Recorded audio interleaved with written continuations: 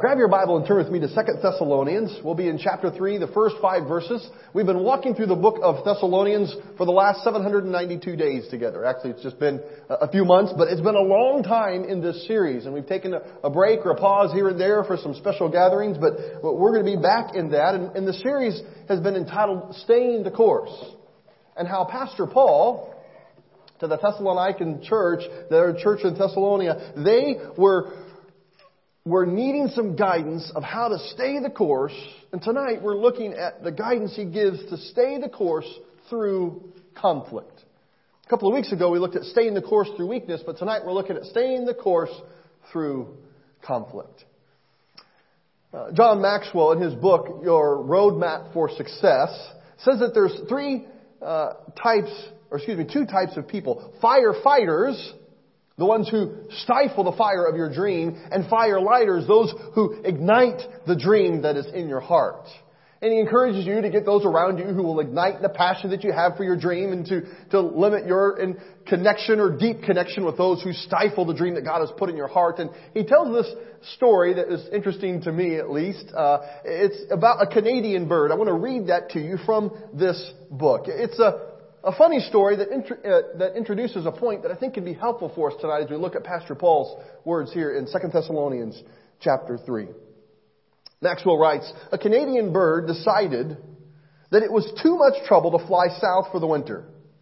He said to himself, I can brave the winter. A lot of animals do it. It can't be that hard.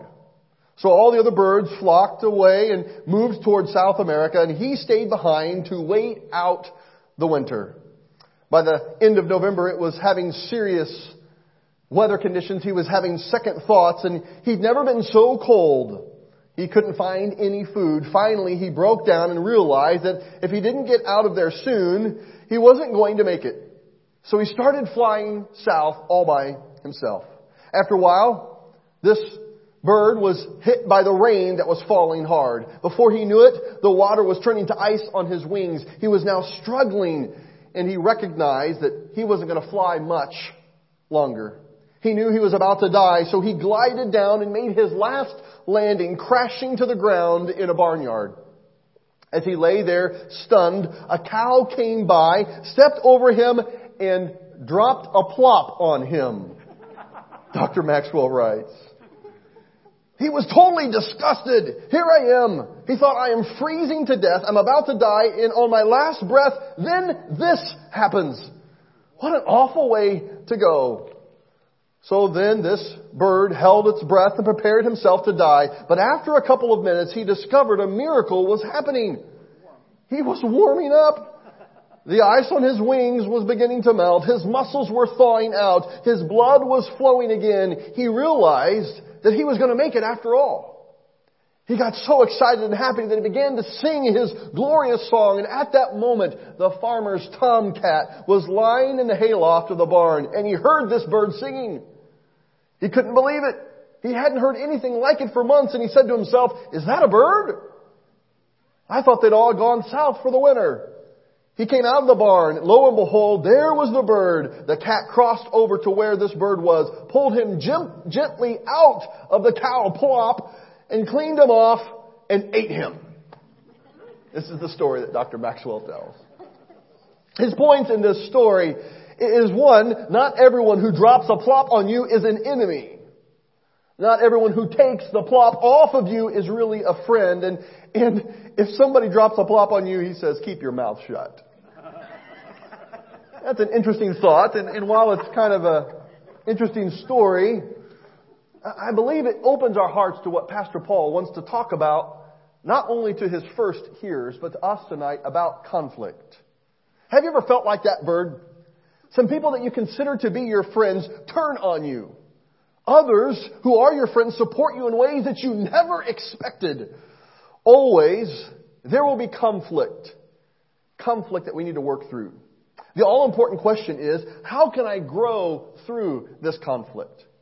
This is what came to mind, I believe, to my heart as Pastor Paul was teaching these truths in 2 Thessalonians 3, 1 through 5. And as we're looking at staying the course of what God wants to teach us about staying the course through conflict, I want us to first look at some general observations of conflict, and then we'll walk through Pastor Paul's instructions. The first general observation is this: conflict is inevitable. If you're taking notes, that's the first blank. Conflict is inevitable. Wonderful. It's behind me. Very good. The world that we live in is a sinful world. It's a corrupt place. The scars of Adam's fall are all around us, everywhere we look. And this fallen world system stands in direct opposition to God's will and God's purpose. So for the believer, conflict is an inevitable part of life. When writing to the Ephesian church, Paul puts it this way, Ephesians 6:12. Tonight I'll be reading a number of our passages of Scripture from the Message paraphrase because I think it may help us hear in fresh new words what have become familiar to us. And this is what Paul writes in Ephesians 6:12, paraphrasing the Message. This is no afternoon athletic contest that we'll walk away from and forget about in a couple of hours. This is for keeps. A life or death fight to the finish against the devil and all of his angels. Most of the conflicts that we experience in our lives are either a result of our own sinful bent or the sinful bent of someone around us. This inevitable conflict is very real. So the issue is not to try to remove ourselves from conflict, but to seek to resolve it and allow it to make us to be more like Christ. Norman Wright, a Christian counselor, observes 5 key thoughts in helping us move through conflict together. I want to quickly reference them. There's no blanks there for you because I want to move through quickly, but there is some help in how we can move through conflict. First, he writes that we are to listen carefully. Instead of demanding that you and I be heard, we need to listen first when we enter into this conflict. Also, it's important to have the appropriate timing to address the conflict. There's a right time and there is a time that is less productive. And then defining the problem at hand. What really is the conflict? Sometimes our person that we are at odds with, we aren't even communicating enough to even really know what the issue is. Listening carefully, looking for the appropriate time to address it, defining the problem, separating our ego from the problem and looking at what the real friction is, and then identifying our responsibility. If we have sinned, we need to confess it. If we have hurt someone, we need to make it right. To validate our part in the conflict. And finally, Norman Wright shares, commit to the changes in behavior that the Lord leads us to. Those are some quick help steps, but while those can be helpful to us, I want us to see the real life transition that Paul is leading his church in, and I think what it could mean for us. Rarely are these conflicts one-sided. There's always something that God can teach you and me in any type of conflict, even if you think it's their fault. They started it. They picked the fight. Ask the Holy Spirit to reveal to you any changes that He wants you to make in your life. Remember, the source for making conflict constructive in our life is Christ's power, not our own power. If I go at it and saying, I'm just going to grip my teeth and pull myself up by my bootstraps and try to turn over a new leaf and really try to be a positive person, I'm going to set my heart to be positive like Pastor Rex would, and I'm just going to work real hard. Maybe we'd be better off to say, Lord, would you put your love in and through me? If you look at people you admire and how they can be positive in a situation, it's the Jesus in Pastor Rex that you see. It's not the Pastor Rex that you see. We see here that not only is this conflict inevitable, we see this conflict is necessary. God doesn't waste anything. In fact, a couple of weeks ago when we looked at staying the course through weakness, He doesn't waste our weakness. And there's nothing like conflict to expose our weaknesses. I don't know if you've ever experienced that or not. If not, just hang on until the next conflict comes. You will find out how weak you are or how weak the other person is in the moment of conflict. This conflict is necessary to highlight our dependency on the Lord. Listen to James chapter 1, 3 and 4 from the Message. You know that under pressure, your faith life is forced into the open and shows its true colors. So don't try to get out of anything prematurely. Let it do its work so you may become mature, well-developed, not deficient in any way. Not only can we try to avoid conflict, but when it comes to trying to get through conflict, we want to do it as quickly as we can. But we must continually remind ourselves that God's goal is not to resolve the conflict, to build comfort in our life, but it's to chisel away and build character. He wants to make us more like Himself. I love what Howard Taylor observes. It doesn't matter how great the pressure is. What really matters is where the pressure lies. Whether it comes between me and God or whether it presses me nearer to His heart. When you begin to see conflicts in this way, when they come up, you don't go, oh, great, here's another one. Oh. My wife's gone, so I can tell a story on her tonight. She's in choir. We were on this bicycle trip across the state of Iowa, and she was working hard. She was tenacious, and she was probably in better shape than I was. But everybody comes to a moment on this 500-mile bike journey, where you hit a wall. And I'm so thankful that Carrie and I didn't hit a wall at the same time, but she hit the wall a day before me, and we were going up and down these hills. I always thought Iowa was flat. That's a lie. There's nothing flat. I guess in the middle, but on the edges it is not flat. And there was these rolling hills up and down and up and down. And we would just come to the top of a hill, and we were getting ready to coast down, and you could see over the horizon that there was another hill coming. And through tears and a voice that was very frustrated, she said, "Oh, come on!" She began to cry, and I had enough wisdom to just ride behind my wife and say nothing and let her complain all the way up the next hill. Because the next day, I too hit the wall, and I had those moments. And when we see conflict come, sometimes when we see it on the horizon, we go, oh, are you serious? One more person saying something stupid in my life? One more piece of friction? We just got through this family squabble. We just dealt with this at work. The kids finally began to understand what I was saying. Lord, one more time. But when we begin to look at conflict the way that Taylor talks about, that this is what can help me be closer to the Lord, nearer to the Lord, then maybe we say, okay, Lord, could you use this as sandpaper to take that edge off of me? It's not something that comes natural to us, but it's something that's definitely a blessing for us. You see, it's necessary. The key to making conflict constructive in my life is trusting in Christ. It's not loving the punishment. It's not loving the tension. It's not saying, well, I just love to have conflict. No, I guess there's some people who like that. That's a whole other topic to think through. But it's constructive conflict and our trusting in Jesus that makes the difference. When I make the choice to really trust Jesus, then conflict or pressure in my life will only press me closer to Him. With this background in resolving conflicts, now I want us to look at the text at hand tonight, 2 Thessalonians 3, 1 through 5. You read it in the translation you have. I want to read this paraphrase and allow it to come to life for you. From the Message, Paul's words are paraphrased. One more thing, friends. Pray for us. Pray that the Master's word will simply take off and race through the country as a groundswell of response, just as it did among you. And pray that we'll be rescued from these scoundrels who are trying to do us in. I'm finding that not all believers are believers.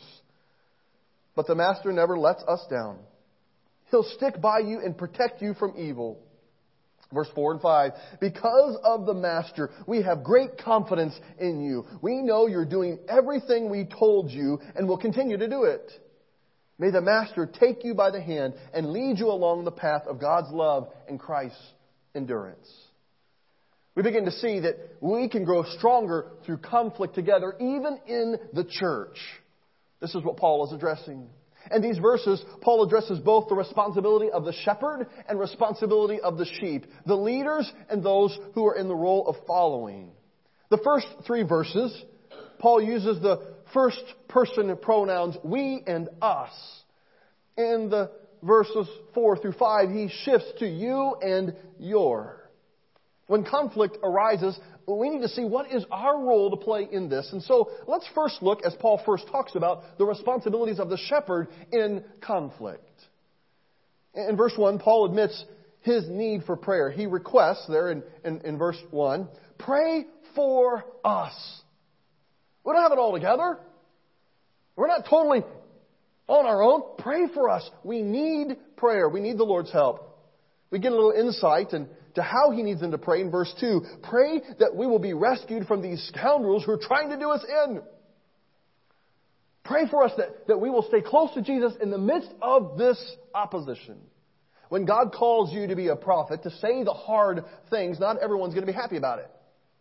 As a result, someone will attack the messenger when they don't like the message. That's not only true for pastors, that's true for us as leaders. You are a carrier of a great commission.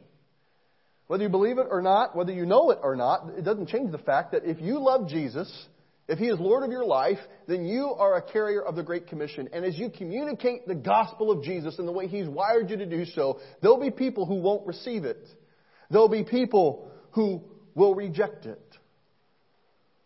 Paul doesn't try to put on his game face. He doesn't try to pretend like he's superhuman. No. He is open. He is vulnerable. He is transparent. He's transparent with the people that he's called to lead. They respect a leader who takes the risk, first, to be vulnerable. I think Paul is highlighting here through his own example that dealing through this conflict, he's vulnerable in his own needs. I've had times myself in ministry where I felt like I was under attack from the enemy or my own idiosyncrasies or maybe even those coming against. And as I confessed to the Lord and to my brothers and sisters around me, being transparent, I found that what I thought maybe would disqualify me from having credibility with leaders actually did the opposite. As you're in the trenches and open up your heart and being transparent and being vulnerable, the Lord galvanizes our hearts together. I think insecure shepherds will never really be vulnerable. Vulnerability, it humanizes the conflict that sometimes we find ourselves in, and it disarms the defensiveness. So if you're a leader of your home, in our church, in our city, risk being vulnerable with the people you are called to lead. I think we also see that Paul is casting vision. That impacts this conflict. Notice the picture Paul paints in verse 1 of their mission. The Master's word will simply take off and race through the country to a groundswell of response. Pray that this mission will take place. He gives a vivid word picture. Isn't that one that's enticing to your heart? Can't you just envision the gospel sweeping across the land like a flood? Vision is the ability to communicate a picture which people can identify with and creates this passion to see that come to pass. True leaders understand this, and when we're dealing with conflict, vision is an important thing. When Jesus wanted to challenge His band of fishermen to leave their jobs and follow Him, He said, I will make you fishers of men. A simple word picture in a way they could understand, this is what I am calling you to. Can you see it? God has given us a clear mission and vision here at Grace Point. It's to make Christ-like disciples across the street, across town, and around the world, fulfilling the Great Commission in the spirit of the Great Commandments. Looking out the windshield just a few miles ahead of where the Lord is taking us, what does it look like as we are achieving that together? We see hundreds of connectional communities of Christ-like disciples, united in prayer, intentionally reaching their world for Christ out of the fresh overflow of what the Holy Spirit is doing. We see that when we celebrate big together and we connect small together, celebrating God in spirit and truth and connecting people with God and one another through caring, learning, and serving. Celebrating big and connecting small. It's the picture the Lord gives to us of where you're taking us. Keeping our eyes on what Jesus wants to do helps lead us through conflict. I think the reason that many church conflicts arise is because leaders have failed to cast the vision to keep it on Jesus. Those that are closest to me, I often will say this phrase, if you ever see my picture on a billboard, first go rip it down and come smack me in the head. We don't need a movement or a gathering to be centered on one man or one woman, but could we center it on Jesus? And casting the vision of what is most important, what is the main thing, will not only keep us inflated by the power of the Holy Spirit in our life, but will keep us in step and allow conflict to be constructive instead of destructive. We also see not only this call to be vulnerable, this call to cast vision, we see Paul flat out being honest. Oh, I love this part. The Apostle Paul was never one to tiptoe through the tithers and just try to tickle their ears. He called it straight, said it just like it was. And in verse 2, he pulls no punches when he says, the second part of verse 2, I'm finding that not all, quote, believers are believers. I could preach an entire series on this one phrase. I think it's a commentary on the Church of Jesus Christ, at least in Western culture today. The point is that many people may not like what their leader or the shepherd or the gospel has to say. And they may not like it, but if their hearts are hungry for the Lord, they will respect the one who is telling them what they need to know, not just what they want to hear. You fill in the commentary of everything we've heard on the news. No one follows a leader whose goal is to appease every person in the church. But neither will people follow a leader who refuses to be transparent with their people. This is where honesty and vulnerability, I believe, go hand in hand. People respect a leader, follow a leader who is honest, tells them the truth in love, but is vulnerable and enters into the trenches with them. Fourth, finally, Paul gives this picture of a leader leading through conflict, of being hopeful. Oh, this is so important. Sometimes we get this idea, I'm just going to be honest, I'm just going to say the truth. I may speak it in love, but I'm just going to give him some hellfire and brimstone. But even in the harshest reality check, gut check, truth-giving moment, the Lord always brings an opportunity for redemption, for restoration, for hope. The gospel is actually good news. In Christ, there is always hope. I don't care how bad things look. Because of Jesus Christ, there is always hope in any conflict, in any situation, with any person. The sheep need a shepherd. People need a leader who consistently reminds them of the claim of who Jesus is and the hope that He can bring in our life. Verse 3, Paul does this. But the Master never lets us down. He'll stick by you and protect you from evil, the paraphrase puts it this way.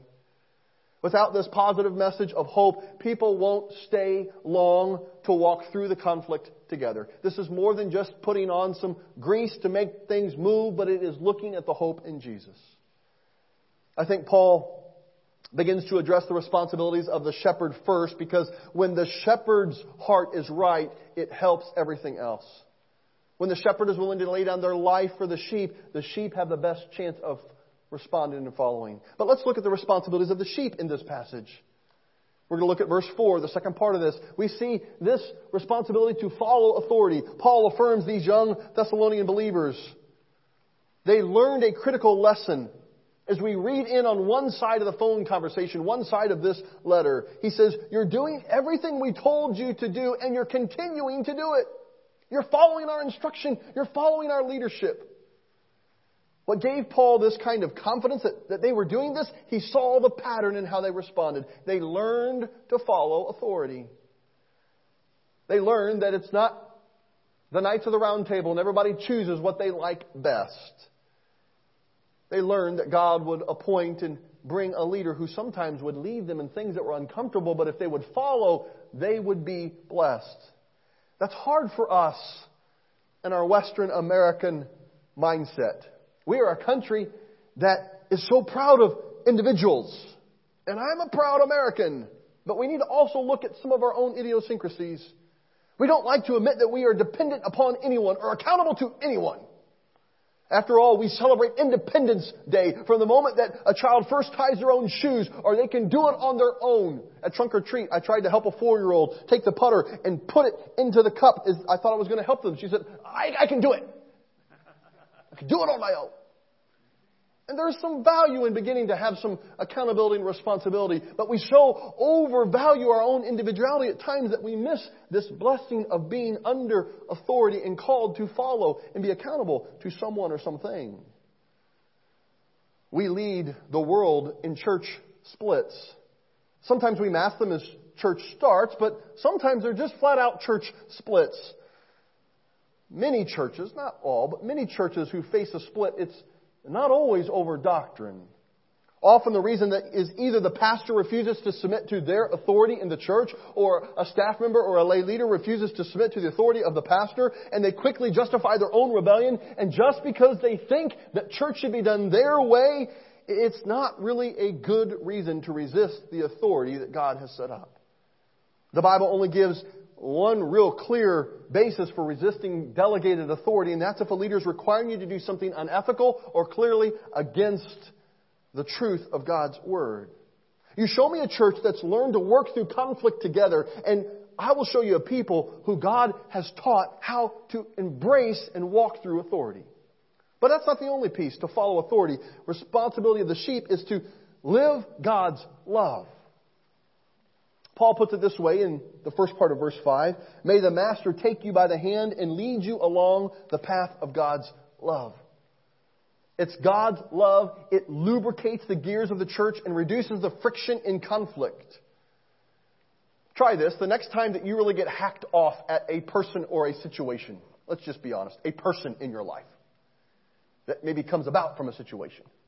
Try taking 1 Corinthians 13, the love chapter, read it through 3 or 4 times as slowly as you can, and watch what the Lord will try to do with your heart. I can almost guarantee by the 3rd time that you read this, the love of God will begin to melt your heart and give you a different perspective. It won't make the situation necessarily go away. But the world around us is so encapsulated with this good news story of Jesus because it is a love story. The message of the cross of Jesus Christ is a message of unconditional love. It's a story of a Savior, while He was being nailed to the cross, who died for crimes that He did not commit, saying, Father, forgive them. They don't know what they're doing. This is otherworldly stuff. Is anyone thankful that God has brought forgiveness of your sins? If so, we should forgive those around us the way He has forgiven us. We should love those around us the way He's loved us. Now, we're professional Christians in this room. This is Sunday night church at Grace Point. We have been in the trenches together and we have been taught, and we have taught these phrases and these thoughts so often that we should love others the way that Jesus loves us and we should forgive others. But when we get into the nitty-gritty of these things, we can begin to see, Lord, I need your help in this conflict. Because you love me so with reckless abandon. If I'm honest, it doesn't take a whole lot for me to just get all hacked off. Oh, I may give you 2 or 3 or 4 chances. But on the 5th time, I'm going to call you to attention. But the Lord says, Brady, I have a deep love and compassion for you. Not to sweep things under the rug, but to call it out, to help you be more like me. If we begin to love like that, living God's love, this is how we move through conflict. And finally, staying the course. The clock is out up there. That's a dangerous thing for me. Oh, beautiful. We are so on time. You have no idea how on time we are. This is amazing. 6:52. We couldn't be at a better place. The third and final thing that Paul challenges the sheep, those following. No matter what leadership role you have in your home, in your life at work or here at church, you are following someone. All of us have an upline somewhere. And we are called to stay the course. That's the message all throughout Paul's letter. Look at the second half of verse 5. Paul says, May the master take you by the hand and lead you along the path of Christ's endurance. If we're going to grow through conflict, we've got to work it out together. We've got to stay by the stuff the Lord gives to us. We need to stay the course and not give up too soon. One of the tragedies I've seen in working with people over the years is that people often neglect learning to do this. They live their life in a shallow relational box. Instead of working through conflict and relational barriers, they get to a point with certain people and they just cut them off and they end that relationship and they move on to someone else or something else. Initially, this works great because the person who is friction, who is sand under the saddle for them, is no longer in their life. But in time, the conflict will arise. It's just with a different face and with a different setting. We begin to see that God is calling us to move out of this short-term, shallow relationships that we can have at home, that we can have at work, we can even have at church around us, and move into staying the course and walking through conflict together. So let's go back to Maxwell, Pastor Maxwell, Dr. Maxwell, whatever term we want to share with him. That silly story. Those who drop a plop on you are not always against you. Those who quickly remove the tough thing are not always for you.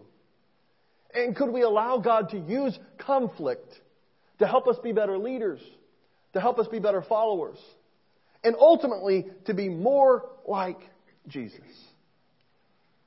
If you haven't fallen in love with your scriptures lately, with the Bible lately, you've got to take some time this week and read it at your own pace. This is good stuff. Paul is dealing with real life situations in the church. It was first for them, but it's also for us. And I think this is tremendous help for us.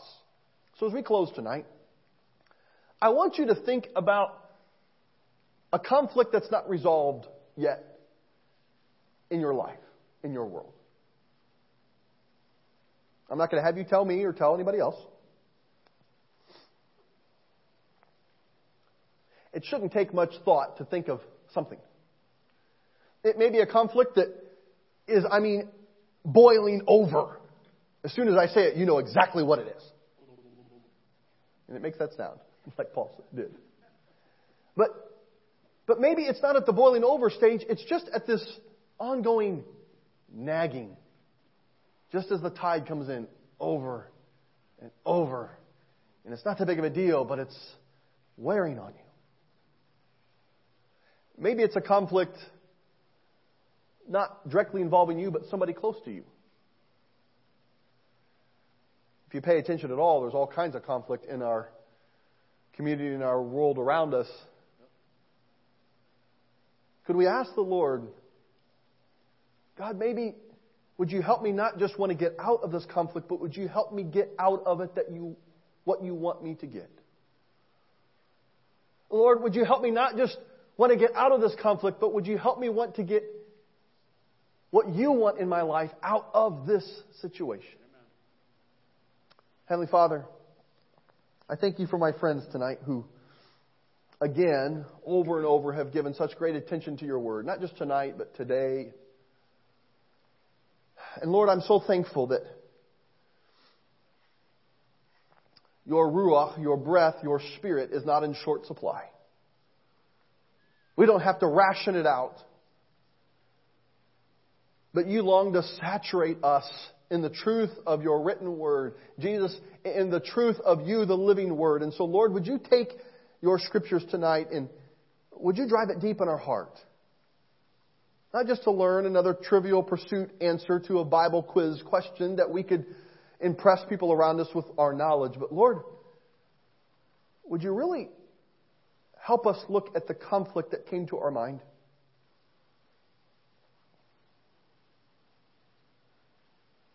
Maybe it's a conflict internally with ourselves and you. Lord, maybe you highlighted a conflict with a family member, a loved one.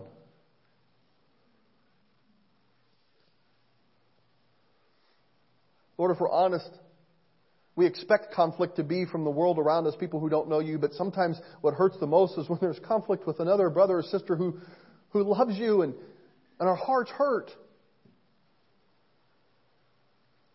Jesus, would you help us to get our eyes on not where the source of the conflict is, but the end result, is it driving us away from you or driving us closer to you? And just like Mary this morning, Lord, would you empower us to have devotion despite the hardship? Lord, may we not be conflict junkies that just love to get up in each other's face, but Lord, may we be hungry for you to chisel away and give us your character. Help us be like you, Jesus. So Lord, I ask right now with this situation that's in our mind, this person that's in our mind, we give it to you and ask that you would help us to be vulnerable. Would you help us, Jesus, to be transparent, to be honest? Would you help us, Lord, to walk in your love? Would you help us, Jesus, not to give up and stay the course and allow you to do the tough work in our life? Thank you, Jesus, for loving me before I ever came close to caring about you. Would you help us learn to love people around us the same way? It's in your name I pray. Amen.